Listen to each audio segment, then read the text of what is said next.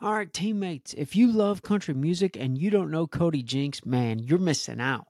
Now, he's described as a no-nonsense country musician from Fort Worth, Texas.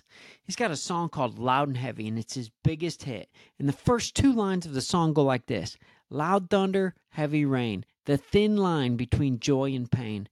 Now, this week we've had some crazy weather just like this, and the lyrics got me thinking. Now, the part that gets me is this thin line between joy and pain.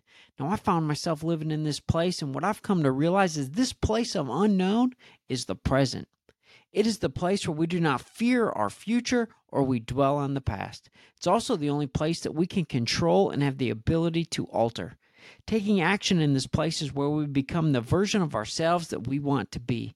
Now, for me, it becomes these micro decisions that will lead me to become the best version of myself. Will I work out? Will I pack a good lunch? Will I go for a walk after dinner? Will I make time to focus on my dreams? Or will I scroll social media? Will I watch TV? Will I justify skipping my workout? This thin line between joy and pain is where the magic happens. Now, as a fellow boom leader, you are the one that makes changes to better yourself and your organization. Listen to the song, walk that thin line, and make the decisions to move you towards your desired results.